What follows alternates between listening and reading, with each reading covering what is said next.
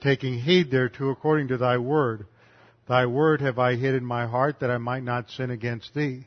Thy word is a lamp unto my feet and a light unto my path. Jesus prayed to the Father, sanctify them in truth. Thy word is truth. For the grass withers and the flower fades, but the word of our God shall stand forever.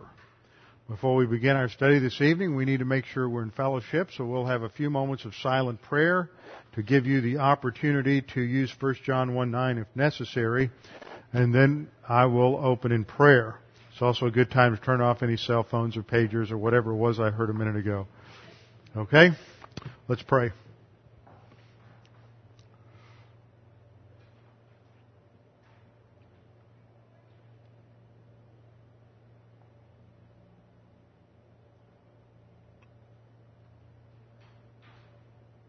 Father, we do thank you for this opportunity to gather together this evening to study your word. We thank you for the clarity of your word. We thank you for its sufficiency that you have in your wisdom and in your omniscience revealed to us everything that we need to know. And also in your wisdom, you have revealed it in such a way that this information is able to be communicated across the boundaries of culture and across the boundaries of languages so that your grace is equally available to every single human being.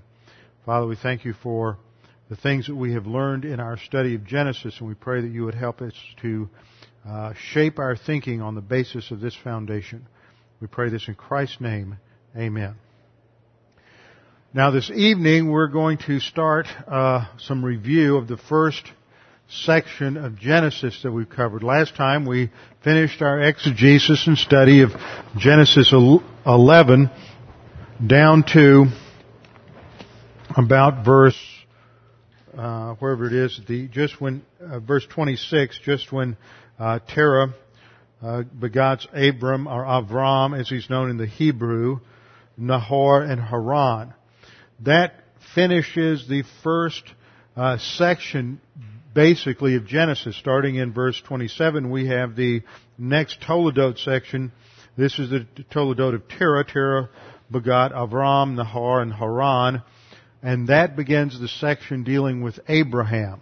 And this is where you have a major shift in the book. So if we want to think through the book of Genesis, then we do it in terms of two things: 4 events and 4 people. Very simple. Genesis is the book of beginnings.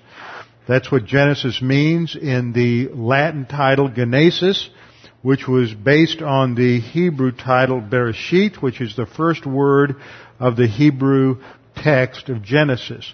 That's how the Old Testament, or in the Hebrew, that's how the Old Testament names books, by the first word in the book. So we organize Genesis around 2 things: 4 events and 4 people. And what we've studied so far are these 4 events. The first is creation. The second is the fall. The third is the flood. And the fourth is the Tower of Babel. Now, what we want to do when we go back through this review is tie up some loose ends and look at it in terms of a general overview. As of our conclusion last Wednesday night, we had 57 hours of study in the first 11 chapters of Genesis. And in many ways, I feel like we're just scratching the surface, and with everything that I've learned and put together and studied over the last 17 months, I'm almost ready to start it. Now that I really understand what's going on in Genesis 1 through 11, let's start over. There is so much going on here and so much that can be interacted with, and as you know, we've interacted with a lot over the last 17 months. But this is foundational to not only the Bible, but also to history. So what I want to do is go through these 4 events, beginning this evening with creation, and next time with the fall. Next time after I return from the trip, we'll look at the fall. Then we'll look at the flood, and we will look at the Tower of Babel. There's a few things related to the flood that I haven't discussed yet. A few things related to the Tower of Babel and the genealogies in Genesis 10 and 11 that I haven't fully developed yet. So I'm still reading studying much on those subjects, and each time I do, I'm coming up with more and more interesting information. So what we want to do, though, in this review is, instead of dealing with a lot of the details and the exegesis, which is what we've already done, we want to take a step back. Now that we've analyzed the text, we want to step back a little bit and get more of an overview of the text and ask the questions, what does this mean? What's significant about this? We want to look at it, first of all, from the framework of the structure of thought Moses was attempting to instill into the Israelites as they were on the plains of Moab, about to enter into the promised land, the land of the Canaanites, the Perizzites, the Jebusites, the Girgashites, the Hivites, and all the other ites that were living there, making up those pagan tribes. And as God had given that land and the title deed of that land to Abraham and his descendants in perpetuity, now is the time where God is going to come through on His promise. And so the people are there, and the Jews, like any other people, they're probably asking the question, why should we go in and take this land? It's not our land, it's their land. What gives us the right to go in there, and why should we go in and annihilate every man, woman, and child, every goat, every sheep, every cow? Why should we do this? What gives us the right to do this? What is God doing? And so what Moses is doing is communicating to the Jews the foundation of a worldview. Now the Germans have a great word for what we call worldview, and that is the word Weltanschauung. And this has to do with your overall approach to life. And I remember years ago getting involved in a discussion with somebody, and I said, what's your philosophy of life? Oh, I don't have a philosophy of life. Oh, good. You have an inconsistent, incoherent, unthought through, nebulous philosophy of life. They didn't like that. But see, everybody has a philosophy of life. Some people have a nebulous, uncritical, unthought through, random, haphazard, inconsistent philosophy of life. They just do whatever happens and they just respond to it, and that's their philosophy of life. Some people have a much more thought through, consistent, rational, coherent philosophy of life. Some people have a philosophy of life based on atheism. Other people have a philosophy of life based on New Age pantheism. Other people have a philosophy of life based on just a secular humanism. Other people have a philosophy of life based on a Judeo-Christian worldview. And how you view ultimate reality affects how you view everything else. How you view creation. Is this just part of a mechanistic material universe? Or is this something that's created by an infinite personal God? It makes a difference how you do everything in life. It changes, or should change, your view of everything from education to marriage to family to interpersonal relationships to law, politics, economics, sociology, whatever it may be, whatever human beings are engaged in, from agriculture to house painting, from leadership in politics to leadership in the local church, everything is related ultimately back to your view of who God is and who man is. And so this for the Christian is founded in these first 11 chapters of Genesis. So Moses is trying to communicate a worldview to the Jews, a foundation that gives them personal identity, who they are, what their mission is, what God has called them to do, and what they are supposed to be involved in the world and with their neighbors in this new land. By application, what we have here is a structure of thought that God is communicating to us. So you see, we move from understanding what Moses is communicating under the inspiration of the Holy Spirit to the Israelites in about 1400 BC to what God is communicating to us by application. What is it that we're supposed to learn? Because fundamentally, the worldview, this foundational concept of life, was the same for them as it is for us, and it was they were cutting just as much against the grain by by these first 11 chapters of Genesis in 1400 BC as we are today. I mean, we read this and we think, well, that was back then and everybody believed in God. No, they didn't. As we will see again in our review, the popular view of origins, a popular view of creation, was expressed in the Babylonian Enuma Elish. And that was probably the oldest complete creation or origins myth that we're familiar with. And it was the Babylonian creation story. And we reviewed that 17 months ago, and if we get there tonight, we'll review it again this evening. But that is consistent and also influenced Egyptian and Greek. There was a period in the around 1400 BC. No, it wasn't that far back. About 800 to 1000 BC, where Greek culture turned east and really adopted a lot of the mythology of the Mesopotamian area, the Babylonian area. And this just was taken over and adapted to the Greek gods. And then when the Romans came along, after the Greeks, they just took all the Greek pantheon, the Greek gods, and they changed the names, but they had the same stories. And these ideas just filtered down from one generation in culture to another generation in culture. And the further back we go, we have a few missing links. We don't see the detail that we do later on, but it was all there. So you have a worldview, a culture that the Jews are interacting with, whether they're in Egypt, whether they're in Mesopotamia, whether they're in the land of Canaan. All of these people the Jews are dealing with a whole culture surrounding them that doesn't believe like they do about origins. And as a result, these other cultures, from their views on law to their views on everything else in society, are completely distorted because of their ultimate view of origins. So what God is doing here is laying the foundation for our thinking on every area of life.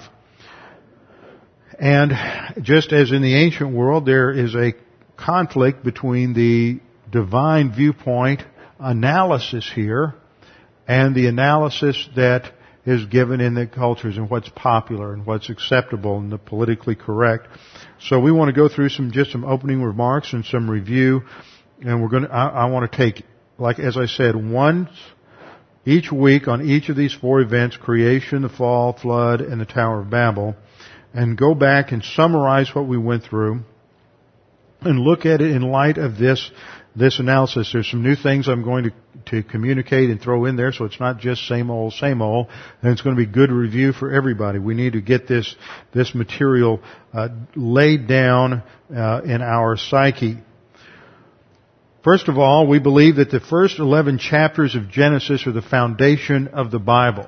That is what we believe. These 11 chapters are just as inspired by the Holy Spirit, just as breathed out by God, just as authoritative as any statement made by Jesus. And one reason I say that is because some of you have a red letter Bible. And see, the problem with the red letter Bible is that the unstated presentation there is that somehow those words that are spoken by Jesus are more important and more inspired and more significant than all those words that are written in black. But you see, every word is equally inspired. So red letter editions are really a slam on the verbal plenary inspiration of Scripture. Every word in your Bible is equally inspired and equally the Word of God. And it's not any more important or significant that Jesus said it or that somebody else said it. It is the Word of God. So we believe that these first 11 chapters are just as inspired as any other section, just as infallible as any promise made in the Psalms or in the New Testament or in Paul, and just as certain as the events foretold and fulfilled, just as certain as the events that were foretold in the Old Testament and then were literally fulfilled in the life of Christ. That is how certain these events in the first 11 chapters of Genesis are. They're not myth. They are not even just the Jewish form of other myths. See, that's a popular thing that if those of you who are in high school, those of you who are going to go to college, one day you're going to sit in a classroom and you're going to have probably a literature professor tell you that Enuma Elish is just the Babylonian version and it's not any different. In fact, it may even be more poetic, in somebody's opinion, than what's in the Bible. So who's to say which is the true story? Everybody had a different creation myth. I was talking to someone in university just in the last couple of weeks, and they had a literature professor who did just that very thing. And so this is common, this is typical, this is standard operating procedure in any secular school or secular classroom. And that's one reason I prepare you for this. You need to be prepared as parents, and you need to prepare your children. We believe that the Bible is an integrated whole, that every part of the Bible is equally significant, whether it's in the first 11 chapters of Genesis, the last 15 chapters of Revelation, whether it's in the Gospels, whether it's in Psalms, whether it's in Lamentations. Every part of the Bible is significant and part of a whole, so that each part and section fits together and is interdependent on the other parts of the Bible. So much so that if you come along and you take out your razor blade and cut out 2 or 3 chapters anywhere, it's going to have ramifications everywhere. And it will change the message of the Bible, and it will dilute the message of the Bible. So every part of the Bible is equally inspired and fully inspired and fits together with every other part to make a coherent whole. So the first 11 chapters of the Bible are the foundation to the Bible, and we run into, and we discuss this, all of the major doctrines that are initiated in the first 11 chapters of Genesis. We're introduced to God at the very beginning as the Creator God. He is omnipotent. He is completely distinct from His creation, which means He's omnipotent. He is able to create all of the systems and all of the designs in the universe, which means that He is omniscient because He has to deal with such a vast amount of data and control it and put it all together. He is omniscient. We could logically deduce many things from the fact that He is the creator of everything, but we have the scriptures that develop this. Furthermore, we know there's an ethical aspect to God. He is not simply a God who has all of this knowledge and all this power, but He is a righteous God. He is a God of integrity. And He places certain demands upon His creatures in relationship to morality. And there was a test in the Garden of Eden, so we're introduced to the fact that God has created man, and we're introduced to the doctrine of man and who man is, and to understand who a human being is and what makes us human beings and what is significant about a human being is derived from the first 3 chapters of Genesis. And if you are involved in any kind of career, any kind of education, any kind of study that involves people, you have to start with an understanding of Genesis 1 through 3. If you don't, then whatever the data is that you're using or analyzing, whatever the data is that your field of study is in, the information is skewed. It's leaving out crucial parts of information. Now think about that. If you're in psychology and you're excluding what the Bible says about the nature of man as being created in the image and likeness of God, and the Bible says that man's basic problem is that he has a sin nature, and that core problem can't be resolved apart from the grace of God, then how is that going to affect your life as a psychologist trying to communicate to people who have marriage problems or have difficulty raising their children or have problems just coping with life? See, if you don't take into account Genesis 1 through 3, your solution is no solution because it's based on a view of people and a view of reality that is distorted, a view of reality that doesn't take into account a lot of truth, and so you can't really help people. You may be able to put a Band-Aid on some things, but it doesn't provide real long-term solutions. If you're a politician, and you are utilizing all these polls, which is something that is typical today. Every time you turn on the television, there's another poll. Well, the whole operation and science of taking a poll is all grounded in sociology. And sociology is predicated upon a certain view of human beings and why they are the way they are and why they do things the way they do. And of course, Herbert Spencer and Auguste Comte, who are considered the fathers of modern sociology, hobnobbed around with Charles Darwin. They were close buddies and they cross-fertilized in terms of their intellectual ideas. So that the very foundation of sociology is an evolutionary view of man as an animal. And so if you're in any field, if you're in sales and you're out there reading motivational literature, sales literature, any of this kind of stuff, any self-improvement stuff, it's all predicated on some kind of view of sociology. Well, where is the data coming from? And what data is it? So you see it affects everything. Mathematics, we think of the hard sciences in some ways as being divorced from this, but math is what it is because it's just another language, just another way of expressing things. We covered this a couple of weeks ago in Revelation in studying the biblical doctrine of language, that mathematics undergirds everything. And how you view math is simply man's way of expressing his observations about the nature of the universe according to certain formula, certain symbols. And there are certain presuppositions that undergird all of mathematics. And so that's going to be affected in some way by your ultimate view of reality. Science, it goes without saying, in biology or geology, when you're dealing with certain things, ultimately it has to do with origins and what's the nature of animals, what's the nature of man. When you're dealing with today in our modern society with issues related to ethics, what are we going to do now? There was a picture on in the newspaper the other day or on the internet with this new ultrasound where they have clearer pictures of what's going on inside the womb and fetal activity. And of course, there's the assumption that because there's fetal activity, that a soul is present. And we've studied this and we've looked at what the Bible teaches. Just because a soul isn't present yet, if we take a view that we hold or that I hold, that the soul is not imparted till birth, but that doesn't mean that what is going on in the womb is not human. It's human. It's stage one. And as I've stated many times, we have to make sure that we recognize that just because it doesn't become full human life until birth doesn't mean that limits or diminishes the significance of what's in the womb. But you have all kinds of other things going on today from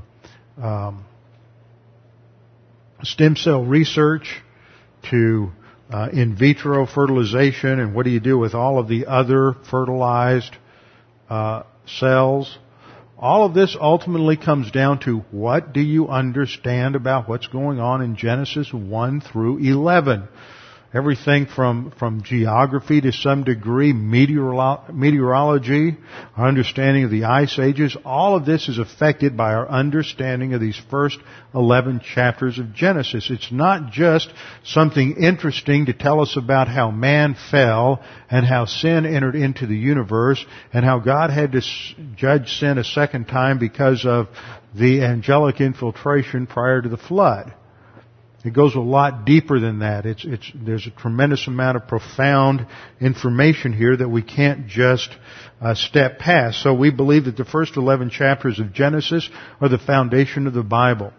It talks about volition, the importance of human responsibility, the influence of sin, what sin brought into creation in terms of the consequences of the sin penalty. And we have to remember that there is a distinction between the penalty for sin, which is spiritual death on the one hand, and the consequences that engendered on the other hand, that physical death, physical suffering, certain changes in the animal kingdom, all of these things were the consequences of that spiritual death. And that then challenges our thinking as to just what is God trying to demonstrate in all of this. So we look at the fact that there's sin that's entered into human race, and that God in His integrity and in His love has also provided a solution. And we see that announced at the very beginning. God didn't wait 6 months, 6 years, 60 years before he announced a plan of redemption. He's not caught by surprise. As soon as it happens, he says that he announces a plan of redemption, and we saw that in the Proto-Evangelium in Genesis 3:16. So we have sin, we have man's basic problems, suffering, we have redemption, you have marriage, family, nations. All these doctrines have their foundation in those first 11 chapters of Genesis.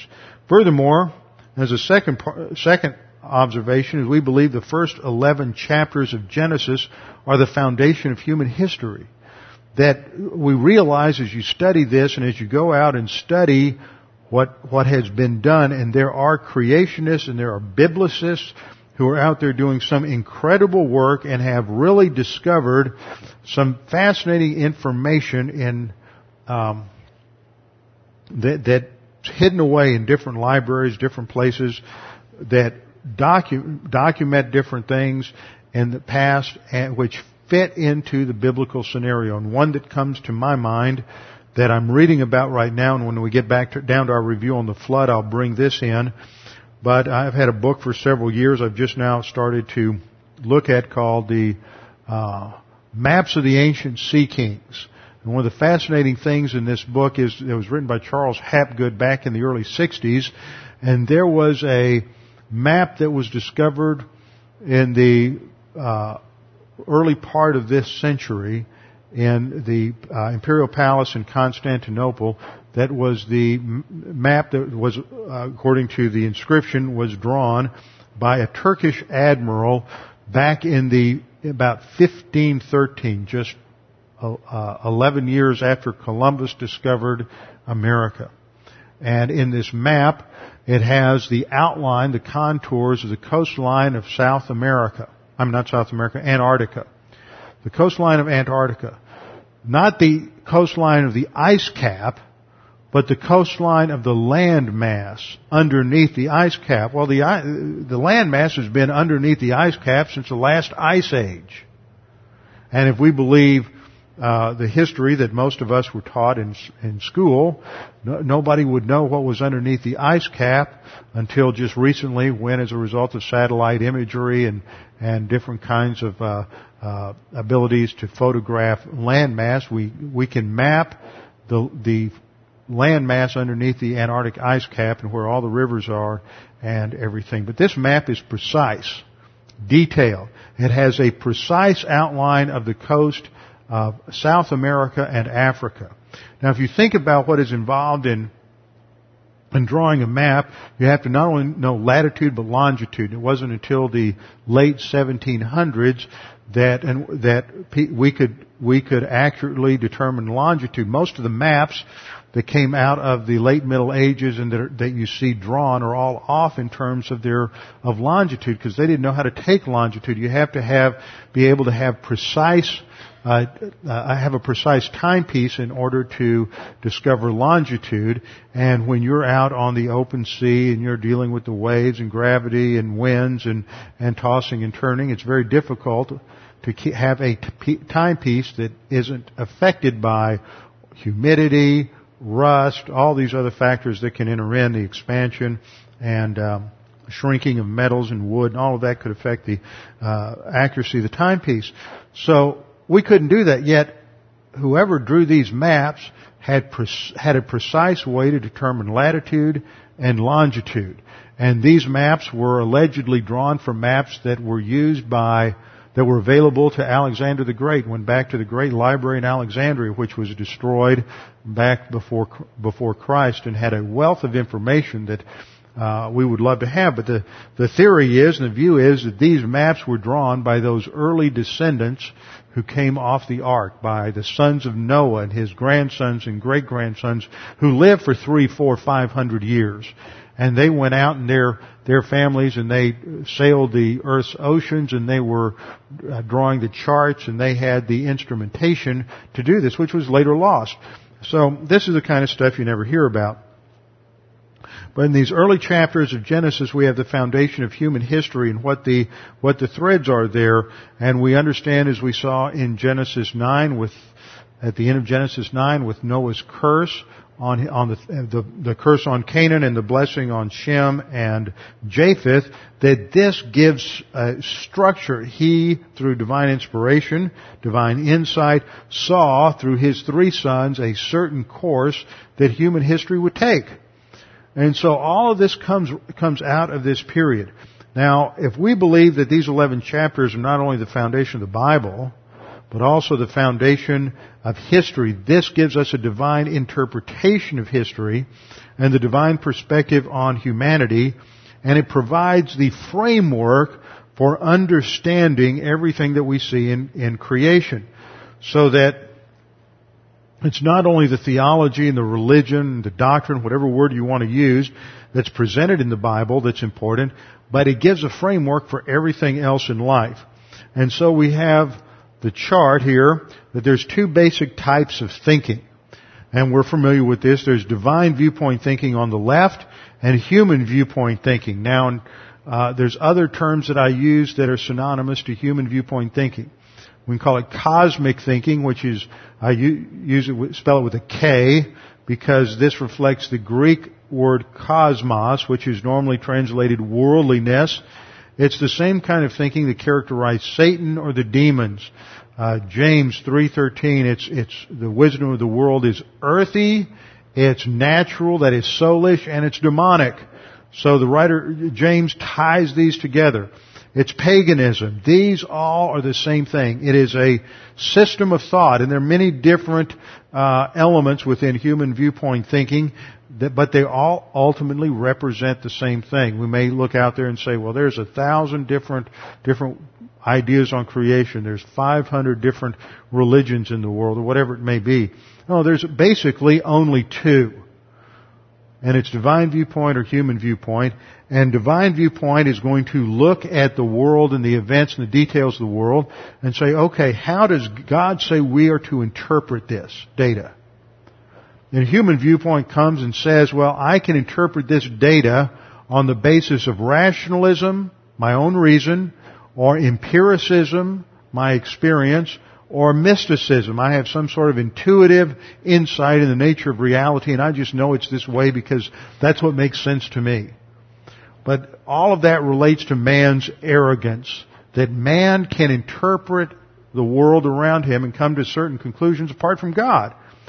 And the first example we see of this is in the first two chapters of Genesis, where God puts Adam in the garden and says, you shall not eat of the fruit of the tree of the knowledge of good and evil, or you will surely die. And when God put Adam in the garden, there were a lot of things that Adam could have learned through rationalism, empiricism, and even mysticism about the nature of the garden and the nature of the trees. He could have said, well, these trees have needles and these trees have flat leaves. These are tall trees. These are short trees. These produce fruit. These produce cones. He could have written thousands of observations about the different kinds of vegetation that was growing in the garden. But unless God spoke to him to tell him that one tree would kill him spiritually, Adam couldn't learn that information on the basis of reason, experience, or mysticism. So it is necessary to have God interpret the elements of creation for us, or we don't fully accurately understand them. So this is just the first example. God says, you shall not eat or you will certainly die. And in human viewpoint, or that is satanic thought, Satan or the serpent comes along to Eve in Genesis chapter 3 and says just the opposite. You won't die. And this is the conflict we face as Christians in the world, is that we believe what God says in the Bible is absolutely true, and nobody around us believes that because they are operating on either autonomous reason or autonomous experience or mysticism, and they're blending the Bible with one of those, but ultimately whenever you blend the Bible with one of those systems, it always corrupts the Bible. And so they come up with different conclusions. And so the issue is, are we going to be steadfast in our understanding of the Scripture? And there is always this conflict, and we've seen that human viewpoint thinking always fails. And here's a chart that I first tried to decipher about 30 years ago when I saw it. I think Charlie Clough's father developed this. But Charlie's used this many, many times, and I've used a scaled down version of this to simplify it a few times, but this is how the original looks. And a friend of mine in Houston jazzed this thing up so that it could be used in a PowerPoint presentation. What we have here is a basic graph. You have your x-axis and y-axis, and here on your vertical axis you have this is space. Okay, you see here on the left it says space in logarithms of centimeters to the base 10. In other words, we start off here at the bottom where the two axes intersect, and we're at the smallest possible level, minus 12, atom molecules. And as we move up the scale, things get larger and larger and larger, moving from the atom molecules to the atom to bacteria to 1 centimeter to man to mountains to the sun to the solar system and on up to galaxies. So as you go up the scale, things get larger. Now as you go on this axis here to the right, this measures time in logarithms of seconds to the base 10. Okay, so we start off with the smallest possible amount of time, minus 18, a period of an X-ray period, and you move up, and as you go from left to right, you get to larger and larger time periods until you get to 1 second right here. See all of this time frame here. Can you all see the arrow okay? All of this is shorter, time frame shorter than a second. This is 1 second. Here's 1 hour, 1 year, the period of history and human history. This is going beyond human history to the beginning of life, then the age of the universe. Now, what we see is that we can measure just with the human being, any one of us can measure time and space down to a certain small increment, down to about down to a little bit smaller than a centimeter, so that forms the bottom line here. Anything that's smaller than looks like about minus 1. Anything smaller than that on that scale, you get down to a bacteria or atom, anything of that nature, you have to use a microscope in order to see it. But a microscope's only good so far, and then things can get so small you can't even see it with the aid of an instrument. When you look at the top and you look at large things, you can't perceive things much larger than the sun. Now, if you take something out there at a distance, you can see the sun, or you can see galaxies out there. But if you were right there, you couldn't perceive the whole thing. We can't perceive the entirety of the Milky Way galaxy sitting inside the galaxy. Now, if it were off somewhere like like the Horse Nebula or Orion, some galaxy out in the universe, then we could see it way out there, but in terms of being present, we can't perceive the entirety of the Milky Way galaxy. It's beyond our human ability to see it, but we can see these things with the telescope, with aided, with enhancements. So there's a top line to what man can directly perceive. So that begins to form this inner box. On the left side, this is the measure of time. We can go down to 1 second or maybe a little bit less than a second. We can measure that. But if it gets much shorter than that, we have to use time-lapse photography in order to see what's going on. So with time-lapse photography, you can film things that take place in a nanosecond. Then up here on the right side of this box, when it gets beyond the historical period where there's been direct observation, you can only see so much. You can't go beyond that. You have this, we've had human beings live and write things down for about maybe 5,000 years. If there's anything recorded before that, we don't know. So there's no direct observation. And the point is that when you get outside of the box, you really start getting into areas where we can get information only by special aids. If you go beyond that, and that's this grayed in area here, if you go beyond that, you're in the realm of just pure deduction. It's pure guesswork. There's no certainty out there at all. It's just guesswork. So when you're thinking about the study of origins and evolution, there's no empirical data. It's just guesswork. You have fossils, but that can be interpreted a couple of different ways that we know of. You can interpret it either according to the evolutionary way, or you can interpret it according to what the Bible says. But those fossils don't come along with a little sign that says, I was made in 50,000 years BC or 150,000 years BC or 2 million BC.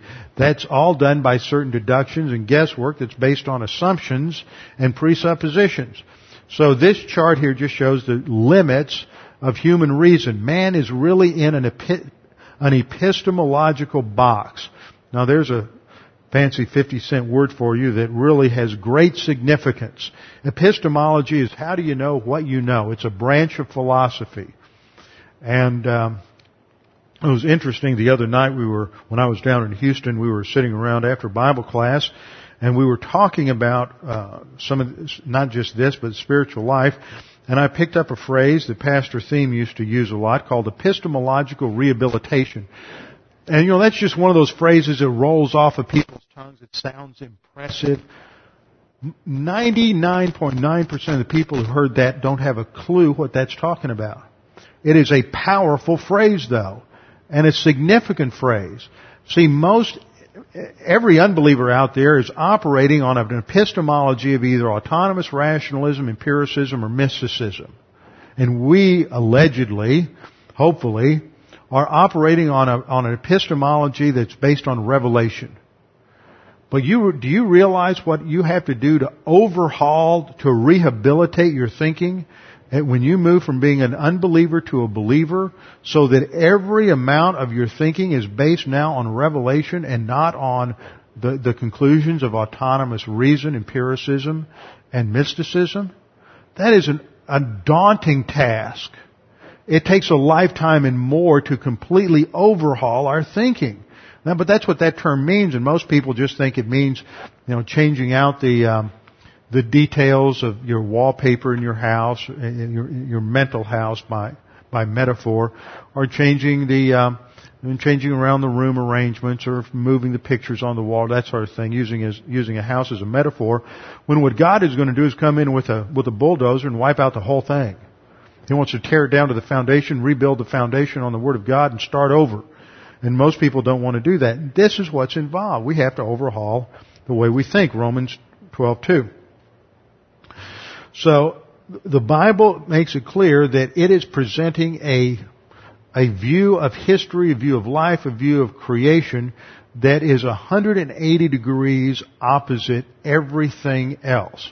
And no matter where you go, you're going to run into that conflict. But it wasn't any different for the Jews that were sitting outside the land of Canaan in 1400 BC. They were just as radically different in their view of origins as we are. Now, the surrounding culture wasn't expressing it in the technical scientific language, but they had the same problem. They were surrounded by it. Paul was surrounded by it. Everywhere he went as a missionary, whether he was in Lystra, Derbe, Ephesus, Corinth, everywhere he went, on the walls and the mosaics on the floors, the paintings, the buildings, the Acropolis, the temples, everywhere he went, he ran into this. It was screaming at him everywhere he went. And a completely different view of origin. So don't get the idea that we're out here fighting the battle and it's some kind of new battle. This has been going on for centuries. So we believe that the first 11 chapters of Genesis are the foundation of human history. And furthermore, we believe the interpretation of the first 11 chapters of Genesis sets the pattern for the interpretation of the rest of the Bible. How you interpret Genesis 1 to 11 will impact how you interpret the rest of the Bible. If you come in and you make these allegories, there wasn't a literal Adam and Eve. They're just symbols for, the original parents and some kind of fall into sin. Then all of a sudden, what you're doing is setting a pattern where you are no longer taking other things in the Bible literally. and you're going to change them around, or, well, he didn't mean that literally. That's just some sort of symbol where you're able to avoid the impact of the literal interpretation. So how you interpret and understand the first 11 chapters of Genesis will set the pattern for the interpretation of the rest of the Bible. If you believe in a literal Genesis 1 through 11, you need to believe in a literal Revelation. I don't mean Revelation as a concept, but the revelation of Jesus Christ, the last book of the Bible. And then fourth, by way of introduction, we've seen that the Bible presents God's interpretation of man, of history, of society, marriage, family, government. That's all society and everything in between. All social relationships are laid down in these first 11 chapters. And everything that relates to that, such as economics, politics, history, literature, all is impacted by our understanding of these first 11 chapters of Genesis. Well, let's get to the beginning. I've just given an overview and an introduction so far. We just have about 10 or 15 minutes left. We haven't even started a review of creation yet. But by way of review, we'll look at the first event, which is creation. Now, these events, creation, fall, flood, Tower of Babel, are historical events that took place in time. They're not just stories designed to communicate morals or ethics or high principles. They are historical events. Christianity, unlike any other religion in human history, Buddhism, Hinduism, whatever it may be, outside of the Judeo-Christian religions and their distortions in terms of Islam and even Mormonism, are grounded in history. So that if it didn't take place the way the Bible says it took place, then the theology that is derived from it is false. And that's why the empty tomb is attacked. That's why Genesis 1 to 11 is attacked, because if the critic can destroy the significance of or the reality of Genesis 1 through 11 that really didn't happen that way, that they poke holes in it, then it destroys the theology of the whole Bible and basically rips the foundation out from under Christianity. So you can't compromise on anything in these first 11 chapters of Genesis. And the Bible begins with God as the ex nihilo creator. This is completely different from everything else. You can say there's 20, 50, 100, 200 different creation stories throughout the world. But there's only two. There is the view of the Bible that God is completely distinct from creation and creates everything by His own power, by the word of His own power, or that somehow the matter is eternal and it sort of self-generates. And creation comes out of itself and that matter is eternal. Those are the only two views, and it doesn't matter whether you're an ancient Babylonian, modern Darwinian, neo-Darwinian, punctuated evolutionist, or whatever it is. It's all the same thing. Whether you're a Hindu, whether you're a Buddhist, whether you are a Zoroastrian, or whether you're a secular scientist, basically just a different spin on the same basic concept of origins. But the Bible and the Bible alone presents God as the ex nihilo creator. Genesis 1:1, in the beginning God created the heavens and the earth. This is a very clear concept of ex nihilo creation. God is distinct from everything in the universe. Heavens and the earth is a Hebrew term, as we studied, for the universe. God is different. He's not part of the universe. Hebrews 11:3, by faith we understand that the worlds were framed by the Word of God. We studied this a couple of weeks ago. The Rhema, the spoken Word of God. And God said, let there be light, and there was light. It is what He spoke. So the worlds were framed by the Word of God, so that the things which are seen were not made of things which are visible. This describes ex nihilo creation. It's not that clear from Genesis 1:1, but Hebrews 11:3 clarifies it and makes sure we don't misunderstand it. John 1:3, we're told all things were made through Him, that is the Logos, Jesus Christ, as the agent of creation, and without Him nothing was made that was made. What a profound statement. No matter what it is, If it was made by Jesus Christ. He made everything. It sets God apart. He's completely distinct from creation. Psalm 33:6, by the word of the Lord, the heavens were made, and all the host of them by the breath of His mouth. And then Colossians 1:16, for by Him all things were created that are in heaven and that are on earth, visible and invisible, whether thrones or dominions or principalities or powers, all things were created through Him and for Him.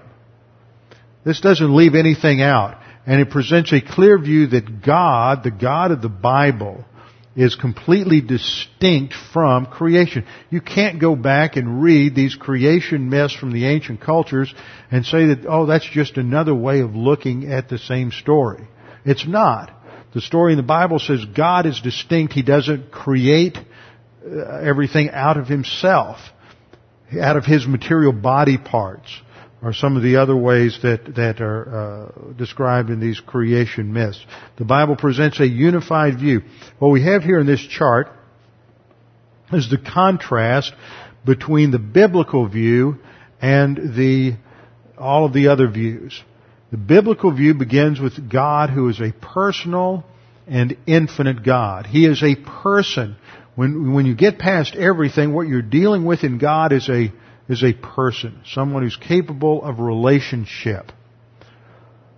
And He is also infinite. He is without bounds. He's unlimited. He's infinite with respect to knowledge. He's omniscient. He's infinite with respect to power. He's omnipotent. He's infinite with respect to His spatial abilities. He's omnipresent. He is a personal, infinite God. And there is a black bar there separating the personal, infinite God on the top from the finite universe underneath. God is completely different. He is completely other from His universe. He created the finite universe, and you have man, animals, vegetation, matter, and energy are all part of that finite universe, but they are distinct from God. This is the biblical view of creation. On the right-hand side, we start off not with an infinite personal God, but with an infinite impersonal universe. That even when you go back to the Big Bang, when you have this incredibly condensed piece of matter that then explodes, what was there before the Big Bang? There was something there, wasn't there? That matter came from something. So even before the Big Bang, there was something that existed. So you have an infinite universe, but it's impersonal. There's no person there. So how does personality come out of impersonality? How does that which is immaterial come out of that which is material? You start off with an infinite impersonal universe, and then I've drawn a circle here, and inside that circle you have God, man, and nature are all part of that infinite impersonal universe. There's nothing, they're not distinct. And this becomes part of what the ancients called, starting with Plato and many others, called the great chain of being. That from whether you're talking about the smallest amoeba to God, they're all part of the same existence. They're all part of the same being. There's only a difference in quality or quantity of being, not quality. And the difference is it's all part of the same thing, so that when Darwin came along, he really wasn't developing anything that was all that radically new. In fact, evolutionist Loren Eiseley comments about the chain of being, saying all that the chain of being actually needed to become a full-fledged evolutionary theory was the introduction into it of the conception of time in vast quantities added to mutability of form. The seed of evolution lay buried in this traditional metaphysic, which indeed prepared the Western mind for its acceptance. This whole concept of a chain of being really is, it's played out in the ancient mythologies of Enuma Elish and the Egyptian cosmogonies and Hesiod and all the Greek cosmogonies. But then it gets articulated in Plato. It's developed further in Gnosticism. You have this great chain there. and then it goes underground all through the Middle Ages, but it's always influencing everybody. They don't acknowledge it. Well, on the one level, they talk about God as creator, but on the other hand, it's buttressing all of the scholastic thought in the Middle Ages, because most of it was based on Platonism to some degree. Even if it's Christian, you have Augustine, many others, and then once you sort of throw off the Catholic Church at the Reformation, then this stuff kind of bubbles back to the surface in the 1700s and starts influencing everybody again. But Henry Morris discusses this in his book, The Long War Against God, and it just shows that human viewpoint has been putting up this assault against a biblical view of the Creator since the fall.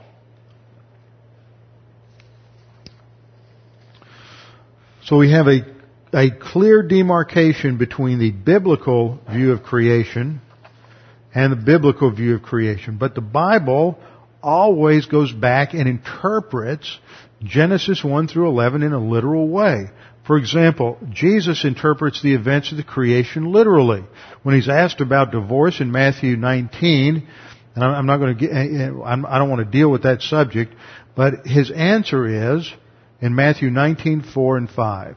He answered and said to them, "Have you not read that he who made them at the beginning made them male and female?" That's a quote from Genesis 1, 26 to 28. First chapter of Genesis. He treats it as a real, literal event. Matthew 19:5, and he also said, and he said, "For this reason a man shall leave his father and mother and be joined to his wife, and the two shall become one flesh." Now, who says that? Well, God says that at the end of where? The end of Genesis chapter 2. Now, modern man comes along and says Genesis 1 was written by one person, Genesis 2 by somebody else, and later on they just kind of cobbled it together. But you see, Jesus didn't have the benefit of modern scholarship. He recognized that both were written by the same author. And they're both valid and treats them as literal events. Jesus doesn't make any comment on the fall, doesn't mention Adam by name in the gospel accounts, but he does mention Noah many times. Matthew 24:37 and 38. When asked about the signs of the times, he compares it to the days of Noah, treating the days of Noah as a literal event. But as the days of Noah were, so also will be the coming of the Son of Man. For as in the days before the flood, they were eating and drinking, marrying and giving in marriage, until the day that Noah entered the ark. He treats it as a literal historical event. In the genealogy for Christ, the genealogies are treated as literal events. There we see Noah mentioned there. Shem, the son of Noah, the son of Lamech, Luke 3:36. But Luke chapter 3, verses about 34 down to 38, takes the genealogy of Genesis 10 and Genesis 5 in a literal fashion. Luke 17:26 and 27. There's a reiteration of the Matthew 24:37, 38 passage. They treated the existence of Noah in a literal way. Now, Jesus doesn't mention the Tower of Babel, but other writers do. You get into New Testament writers, they clearly interpreted the events of Genesis 1 through 3 literally. 1 Corinthians 11:9, Paul builds his whole understanding of the relationship between men and women in marriage and in church on what happens in Genesis 1 and 2. Nor was man created for the woman, but woman for the man. If Genesis 1 didn't take place the way it said, or Genesis 2, then you can throw out 1 Corinthians 11. 2 Corinthians 4:6. Paul says, "For God who said, 'Light shall shine out of darkness,' is the one who has shown in our hearts to give the light of the knowledge of the glory of God in the face of Christ." So he treats Genesis 1:3 as a literal historical event. Ephesians 3:9, the last phrase, "God who created all things through Jesus Christ." Colossians 1:16, for by him all things were created that are in heaven and that are on earth, visible and invisible, whether thrones or dominions or principalities or powers. All things were created through him and for him. Hebrews 4:4 recognizes the literalness of the 7-day work of restoration. For he has spoken in a certain place of the seventh day in this way, and God rested on the seventh day from all his works. That's Hebrews 4:4. Treats Genesis 1 as literal. 1 Corinthians 15:45, passage we just studied on Sunday morning. And so it is written, the first man, Adam, became a living being. The last Adam became a life-giving spirit. It's a direct quote from Genesis 2:7. James 3:9, talking about the tongue. With it we bless our Lord and Father, and with it we curse men who have been made in the likeness of God. Genesis 1:26 treats it literally. Revelation 4:11, every creature which is, you are worthy, the angels in heaven sing, you are worthy, O Lord, to receive glory and honor and power, for you created all things, and by your will they exist and were created.